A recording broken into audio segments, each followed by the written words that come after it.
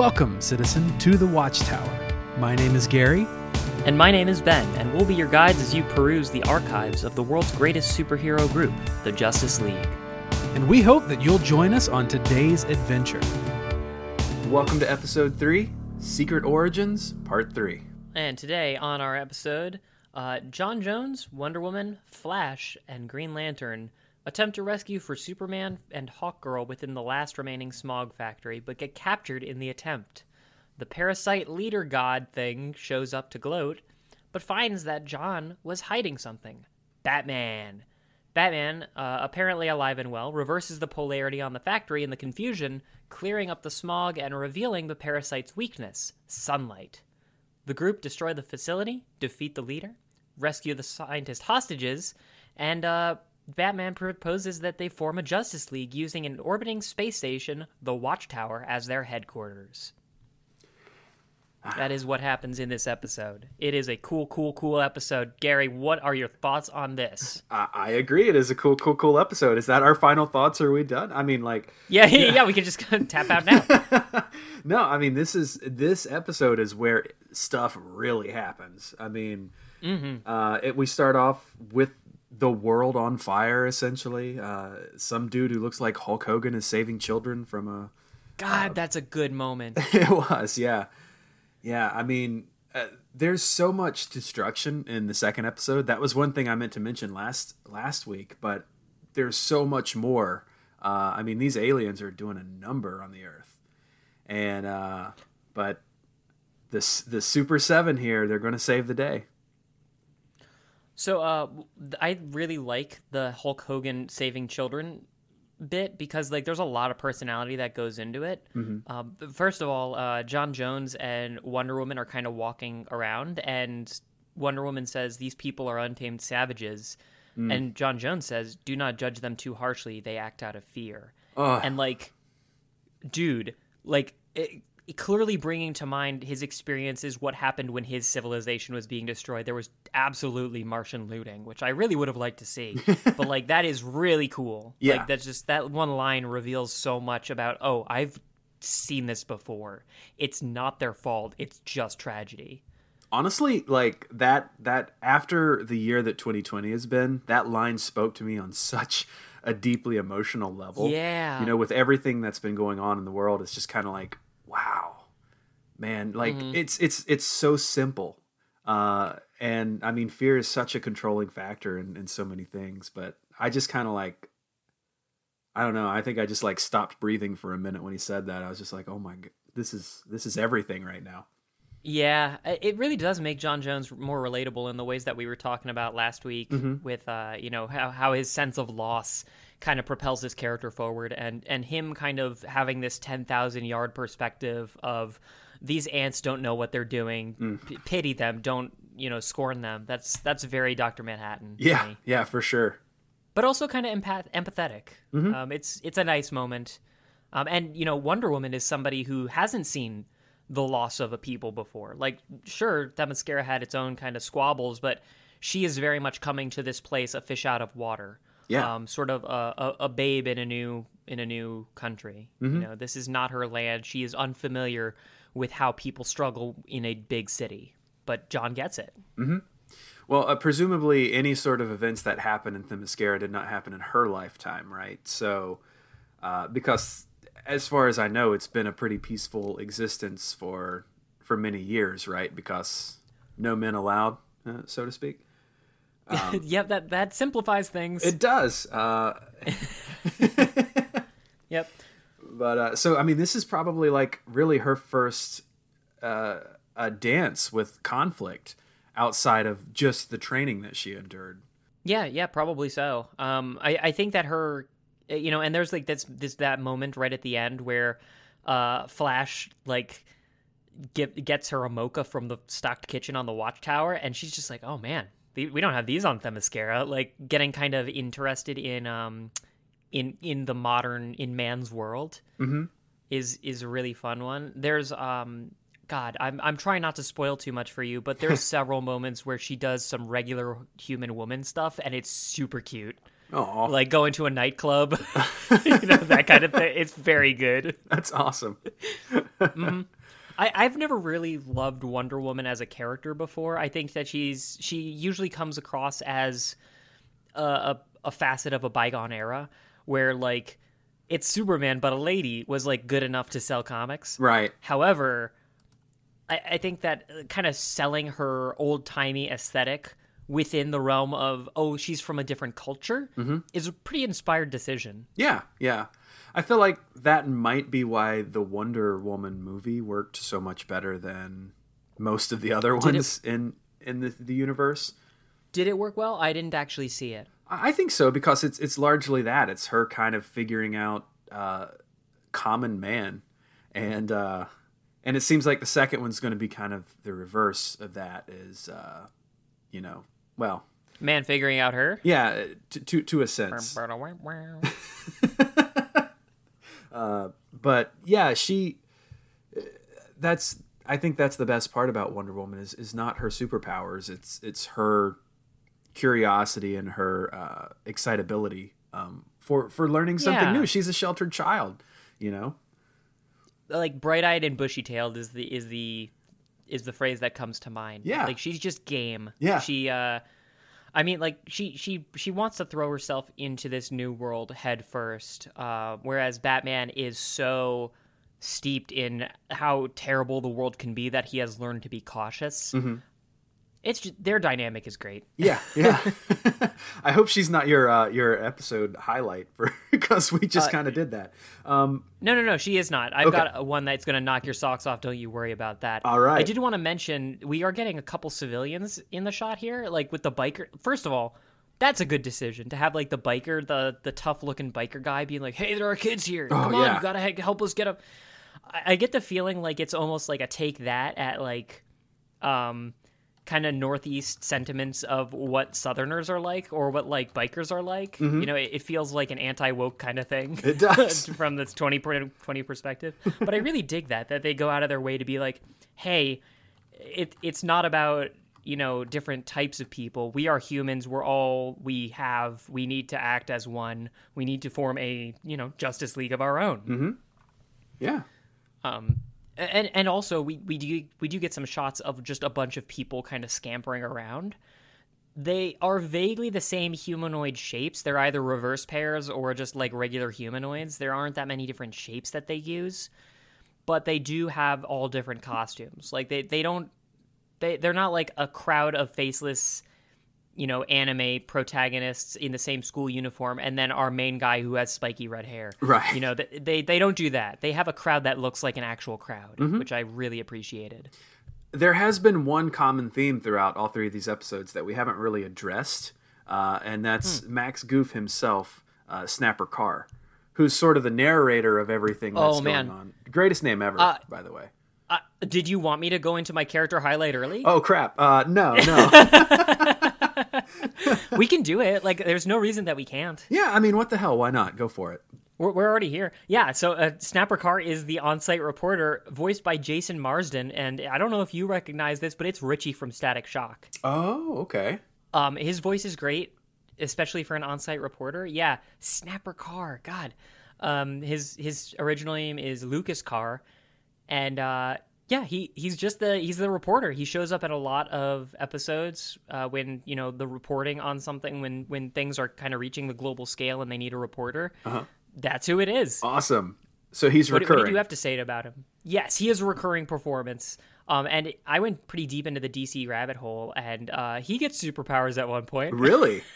Wow. So he's got like this affect of snapping his fingers that used to be kind of like a beatnik thing. Like he was supposed to be kind of a cool teen. Uh-huh. But in this iteration, in the more modern incarnations, he gets exposed to some like metagene X-Men kind of rays that like expose his superpowers, which is he can teleport. Oh. And he does so by snapping his fingers. Wow. That is cool. Okay, Snapper Carr. It's got a double meaning. I like it. I think it's kind of dumb. However, I do love his voice. Like Jason Marsden is just a wonderful voice. Whenever he's talking to anyone else, like when he was talking to the General did a good job talking. Yeah. But his voice acting is incredible. Mm-hmm. Yeah, and that's just Jason's voice. Like his voice is butter in a way. Like It's so good. yeah, I just love hearing him talk about anything. And so when he popped up in this, I'm like, yes. I mean, Snapper is the narrator of this. I mean, he doesn't serve that much of a greater purpose beyond that, but he is a very good character. And you were right. My socks are knocked off. I'm glad this is who you went with. Yes. Yeah, I would have mentioned him earlier, but I was saving him for the episode for the character highlight. I'm sorry I forced your hand, but Not at all. Not a big deal. I did want to mention one thing when I was kind of going through looking at what he was doing, specifically because it involves the anti-life equation, which I know you're a fan of. now, yes, Yes. ever since episode 1. Ever since episode 0, my dear. Oh, I'm sorry. During something what is known as Final Crisis, which I don't know what that is, but I don't need to. It's some DC stuff. I'll figure it out later. Yeah. He is one of very few operatives who are not completely taken over by the anti-life equation, which is some sort of mind control thingy that's just shitty. And he joins somebody named Mr. Terrific. Okay. And he is required to use his teleportation abilities on some stealth missions. So this means he's forced to kill a number of brainwashed human slaves. After which, I think a villain or maybe somebody else, Cheetah, seduces him. Oh. And the two have extremely heated, passionate sex. Experiencing brief love while the world is consumed by hatred by the anti-life equation. I don't know if that's a required plot point in there or whether that's just something that the people behind the website for like DC Universe decided to throw in, but I think it's very funny that they went out of their way to mention it. It seems like a vital plot point to me, so I mean, when the anti-life equation is some heady depressive stuff. So if he's going to throw down in the middle of a apocalypse, who among us would tell him that that's a bad time? I only hope that there's a follow-up where he and Cheetah have a kitten with snapping powers. Yes. Snapping kitten. Yes, Snapping please. kitten. Hello Kitty, move over. Snapping kitty. I like it. Yeah, but I think that Snapper Car, God, that's a good like television that's a good on-site reporter nickname too. It is. Like, imagine like this is Snapper Car signing off with Channel 1 News. You know, that's just a great nickname. I love it. Yeah. And he continues showing back up. He in Justice League, he never becomes more than the reporter, but it's the perfect role. I think that the fact that they pulled Jason Marsden was, this is kind of the thing that we were talking about, all the sound effects they kind of could import directly from Batman the Animated Series. Right. At this point, they know Jason Marsden as a capable voice actor. Yep. So it makes sense to me that they would pull him for a recurring character and just fucking bang job. Yeah. Well, I mean, he's been in he was in Batman and Superman the Animated Series, Batman Beyond. Oh, was he? He was Richie in Static Shock and Justice League. So I mean, he's been all over the place in the DC animated universe. But yeah, and Snapper Car was apparently designed back in the 60s to be a beatnik, kind of appeal to the kids, from what my dad had told me. So the fact that he would come in now and be like one of the most audially appealing characters in the show. Yeah. I don't know. It's cool. It's cool connective tissue. It is cool. I think they knocked it out of the park with that. And thank God he's not a beatnik. I think news reporter works way better. Oh, it's great. Like he's got such a news reporter voice. Like I don't remember who does Vicky Vale in the Arkham Asylum video games, but it's a similar affect. Okay. Interesting. Yeah.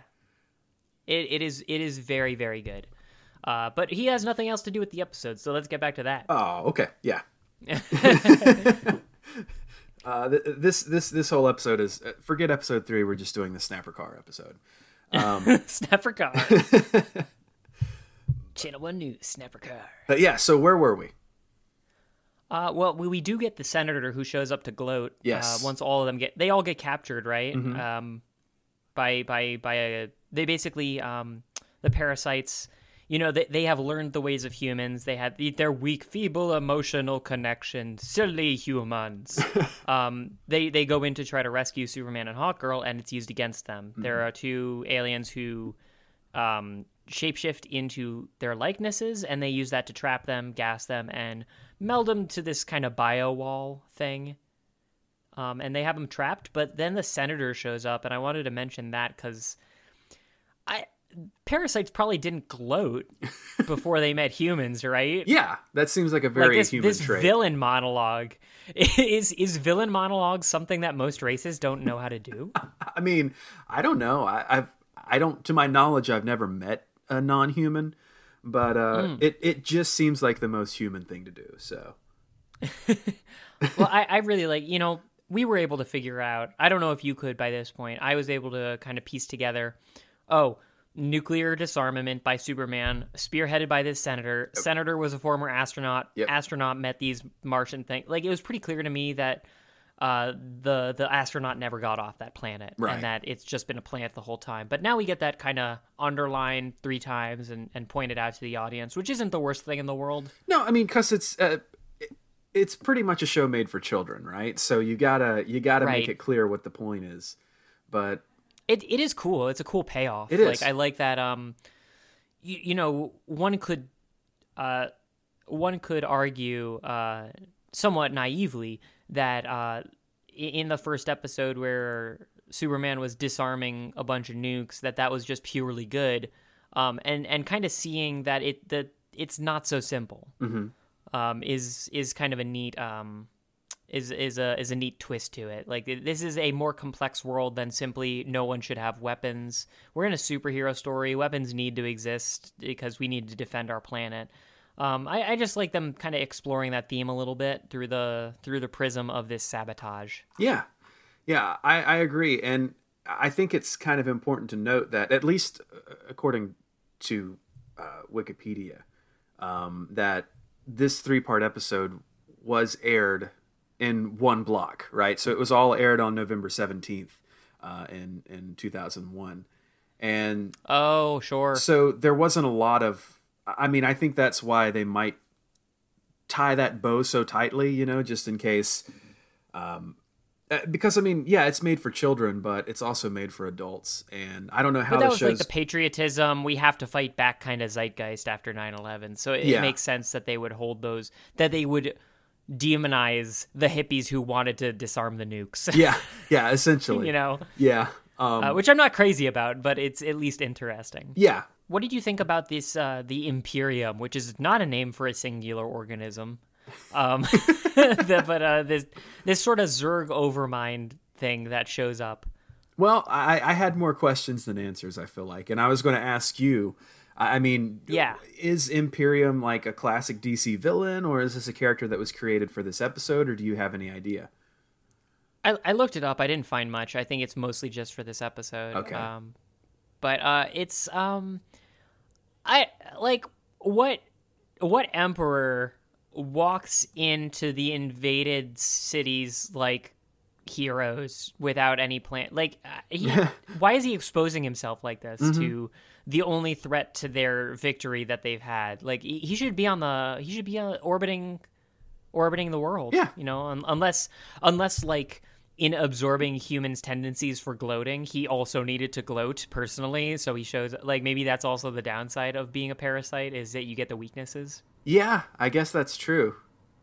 I like the way this thing looks. It's like nice, and it's got big tentacles. There's that moment when all the tentacles like go into John Jones in kind of a Firefly War Stories episode thing where like you can see it wriggling under his skin, and it's just like, oh, that was terrifying. It's torture. Yeah. They're showing a person being tortured to death, mm-hmm, and through the best lens that animation can kind of tone that down to a form that we can accept. Like, he didn't get waterboarded or like, have his anus like seared shut or anything like that. Like, it wasn't actual torture. Right. It was just like, this is cartoon torture where it's clearly painful, but he'll be fine at the end. Right. I mean, it's... Yeah, they weren't shoving bamboo under his fingernails or anything. No. Well, probably couldn't get away with that on the WB, but One of my notes Right. is, how did they get away with this brutal shit? Question mark, exclamation point. I think because they're doing it to a Martian. I think. Maybe. Yeah, that makes sense. I mean, I just kind of like took pause for a minute on that. Like, wow, this is pretty gross. It's kind of hardcore. It is. Yeah. Good job on you getting that past the censors, guys. But yeah, I mean, that was. Oof. But yeah. But it is kind of nicely like things get as dark and terrible as they can, and that's when the big emotional payoff happens. Yep, I agree. Where it's been shown that Psyche, John Jones, had been mentally shielding Batman the whole time so that nobody knew that he was there. Mm-hmm. And he comes out of fucking nowhere, reverses the polarity on the whole thing, and just like blows up the mothership essentially. Yeah, and that's that's the payoff. It's there and beautifully orchestrated with this soundtrack, which I actually went and looked into. You can get to this on YouTube. I have the link. If you don't remember how it sounds, I can send it to you. But it's called Imperium Retreats. Oh, and it's just the music composer is Christopher Carter. Okay. Who is also responsible for the Batman Beyond music, and this track is just dynamite. Awesome. Well, we'll link it in the show notes then. Mm-hmm. Here, I'll put it there right now in case you do not know it. But it's when they open up the canopy to this mothership thing, and it's like dong dong dong dong dong dong dong dong. That nice minor key change. It's good. Everything is that the big like Hans Zimmer payoff is so real. Yeah. It's incredible. Which I mean, we have to ask the question: like, is John just a dick for lying to Wonder Woman? Because I mean, what would it hurt if the Justice League knew that Batman was still alive?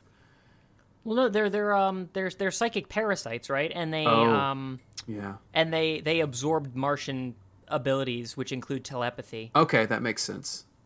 So, like, we showed in the first episode that Superman got messages from Jean, and I've seen other in Young Justice, Miss Martian has the ability to read minds and is told not to do that because that's like a human no-no. But it's on the Martian capacity list. Like, you can do that. Oh, okay. Well, that makes sense. So that actually. It makes sense that he was mentally shielding people from discovering Batman. And if there's anyone I wouldn't accuse of being a dick, good point. It's probably John Jones. That's a good point. Like, I don't think he has the capacity, like the emotional, like payoff for being dickish. Right. He might be short or brief with people, but it's hard to interpret it as him being dickish. Right. But Imperium has full dick capabilities. Oh yeah, he's got all sorts of dicks hanging off. He's basically, I mean, yeah, he's human, so of course he's just a ball full of dicks. Really, that's all he is. I like how he's nice and asymmetric too. Like, this is a weird looking something or other. Yeah, I was getting some sort of like Metroid vibes a little bit. I thought Zurg, but it's like a pretty similar kind of Cronenbergian take on the alien intelligence. Yeah. It was a good look. Yes. I mean, I'm guessing Imperium, if that's his name, his or her name, does not show up again.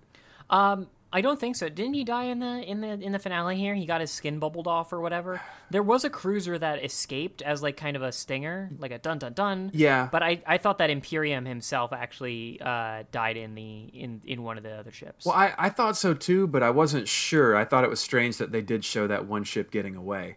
But I wasn't sure if little sequel bait there. He was on that or not. So no, I think he's gone. I don't think we needed a sequel bait here. Like the whole end of the episode is like, hey, the Avengers Initiative is important because we don't have the capacity to hold off like these other worlds. Mm-hmm. We need a group of heroes to fight the battles that we never could. Thank you, Nick Fury.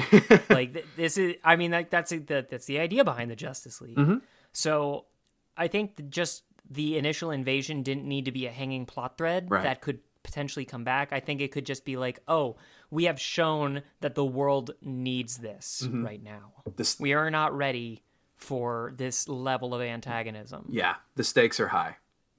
The stakes are now high. I don't think we needed like kind of a hanging plot thread. I think it would have been a better payoff, especially with that goddamn great music. Yeah. To have everything wrapped up in a no, we did it. Mm-hmm. This was a total victory. Yeah.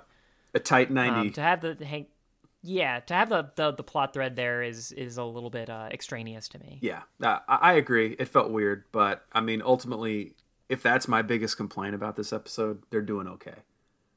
Oh yeah, no, the episode front to back is pretty solid. Like it comes in a pretty heated moment. We have that great, cathartic moment with Batman still alive and the great music. Snapper Carr is on site, doing working the beat. Mm-hmm. So like it's all aces. Yeah. There was also that I like the way like the skin bubbled and fried in the sunlight. Yeah.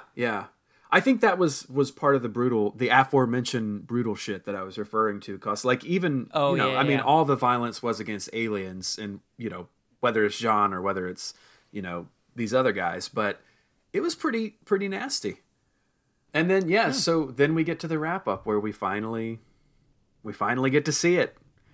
Our namesake. Yep, the Watchtower. Yes. This thing looks great. I love the way the Watchtower looks. It is the very, in contrast to the Batmobile, or the Batcopter or whatever the hell it's called. Mm-hmm. This thing looks like the Millennium Falcon satellite kind of deal. Like there's just lots of parts that I don't understand. But it's got that cool color scheme. It's real chrome. Mm-hmm. It looks great against the backdrop of the planet. It's beautiful. Well, what can I say? This is what I wanted in the Bat plane. I love that, Bruce Wayne secretly funded it through a loophole in the R&D department.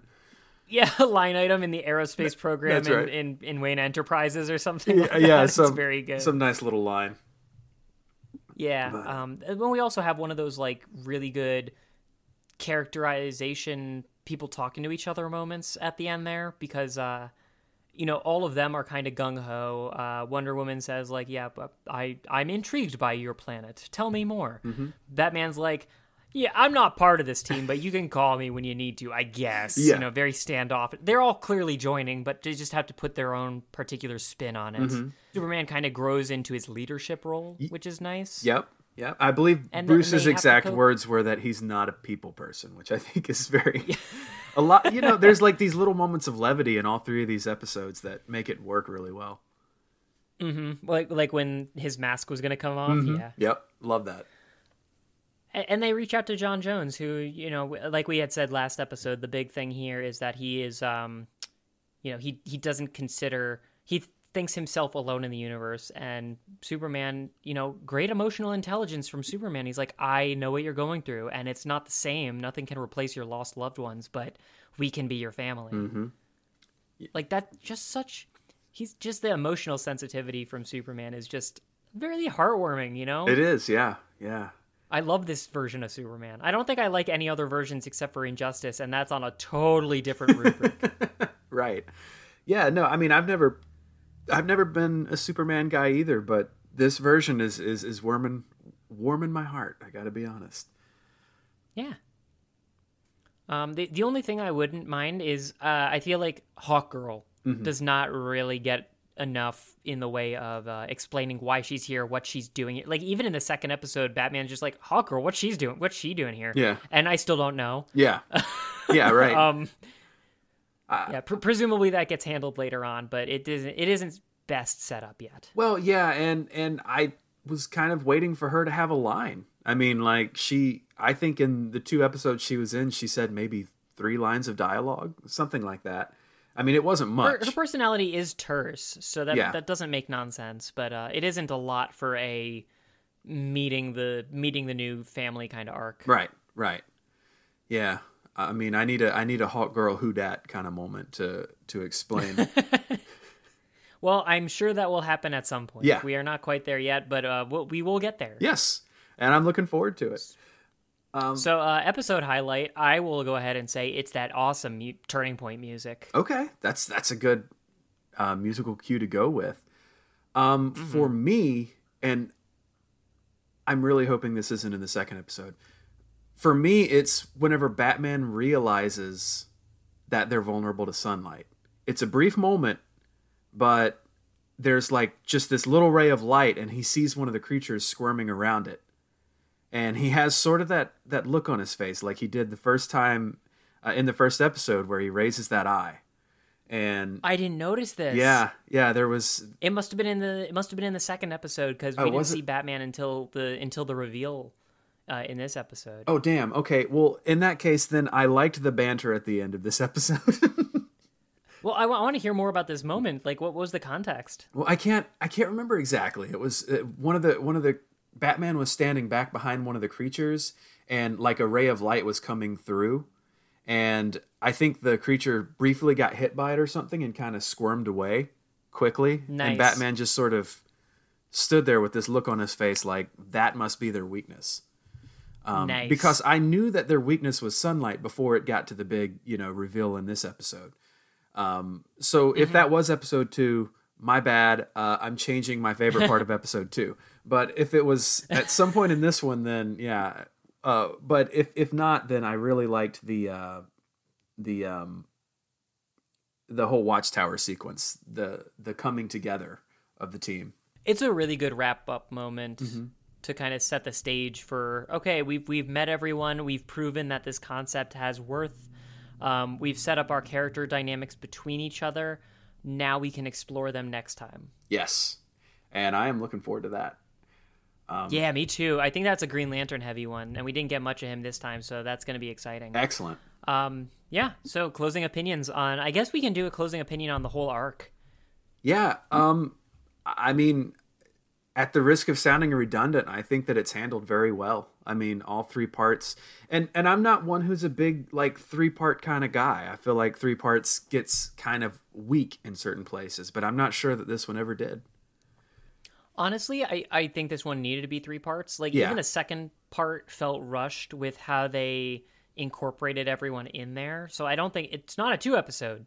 No. I don't think it could have been a 4-episode. They could have handled the introduction of a bunch of people better, but this is a great opening arc, especially because it sets up Jon Jones' character better than... it sets him up in the way you needed to set him up. He is a very stoic character, and to give him the biggest amount of screen time in his backstory is kind of necessary. Yeah. And I don't think I was just kind of briefly looking. I don't think there's another 3-part until the end of this season. So, I mean, we'll be tackling that in, I guess, 21 weeks, but it's, I think that, 3 feels a little long, but like you say, it felt rushed too. So I don't know. I don't know how they could have handled it better, but I think as an overall product, it's very satisfying. Episode 1 and 3 were dynamite. Oh yeah. Batman Superman dynamic early on is great. The Watchtower roundup sequence, that awesome turnabout moments, the tables have turned a moment with Batman being alive and that music. And the beautiful simple moments of just John waxing waxing theoreticals, he's or just trying to explain the human condition, a new guy who doesn't get it, but he gets it because he's seen enough in his life. Yeah, it's just got he's so mournful. He is. Great intro arc. I'm looking forward to developing our characters next time. I am too. And so with that, I have been Gary. Thank you for listening to the first arc here. It's been a real ride. You can find more from me at the Wax Nostalgic Network. Send us an email. The spelling and everything is in the show notes. And where can people find you, Ben? I've been Ben, and you can find me at the Cartoncast, which is a podcast I run with my younger brother about old cartoons, which is at thefancybat.com/cartoncast. You can go to our network there and find all the shows. Excellent. So, join us next week as we dive into a new story arc with episode 4.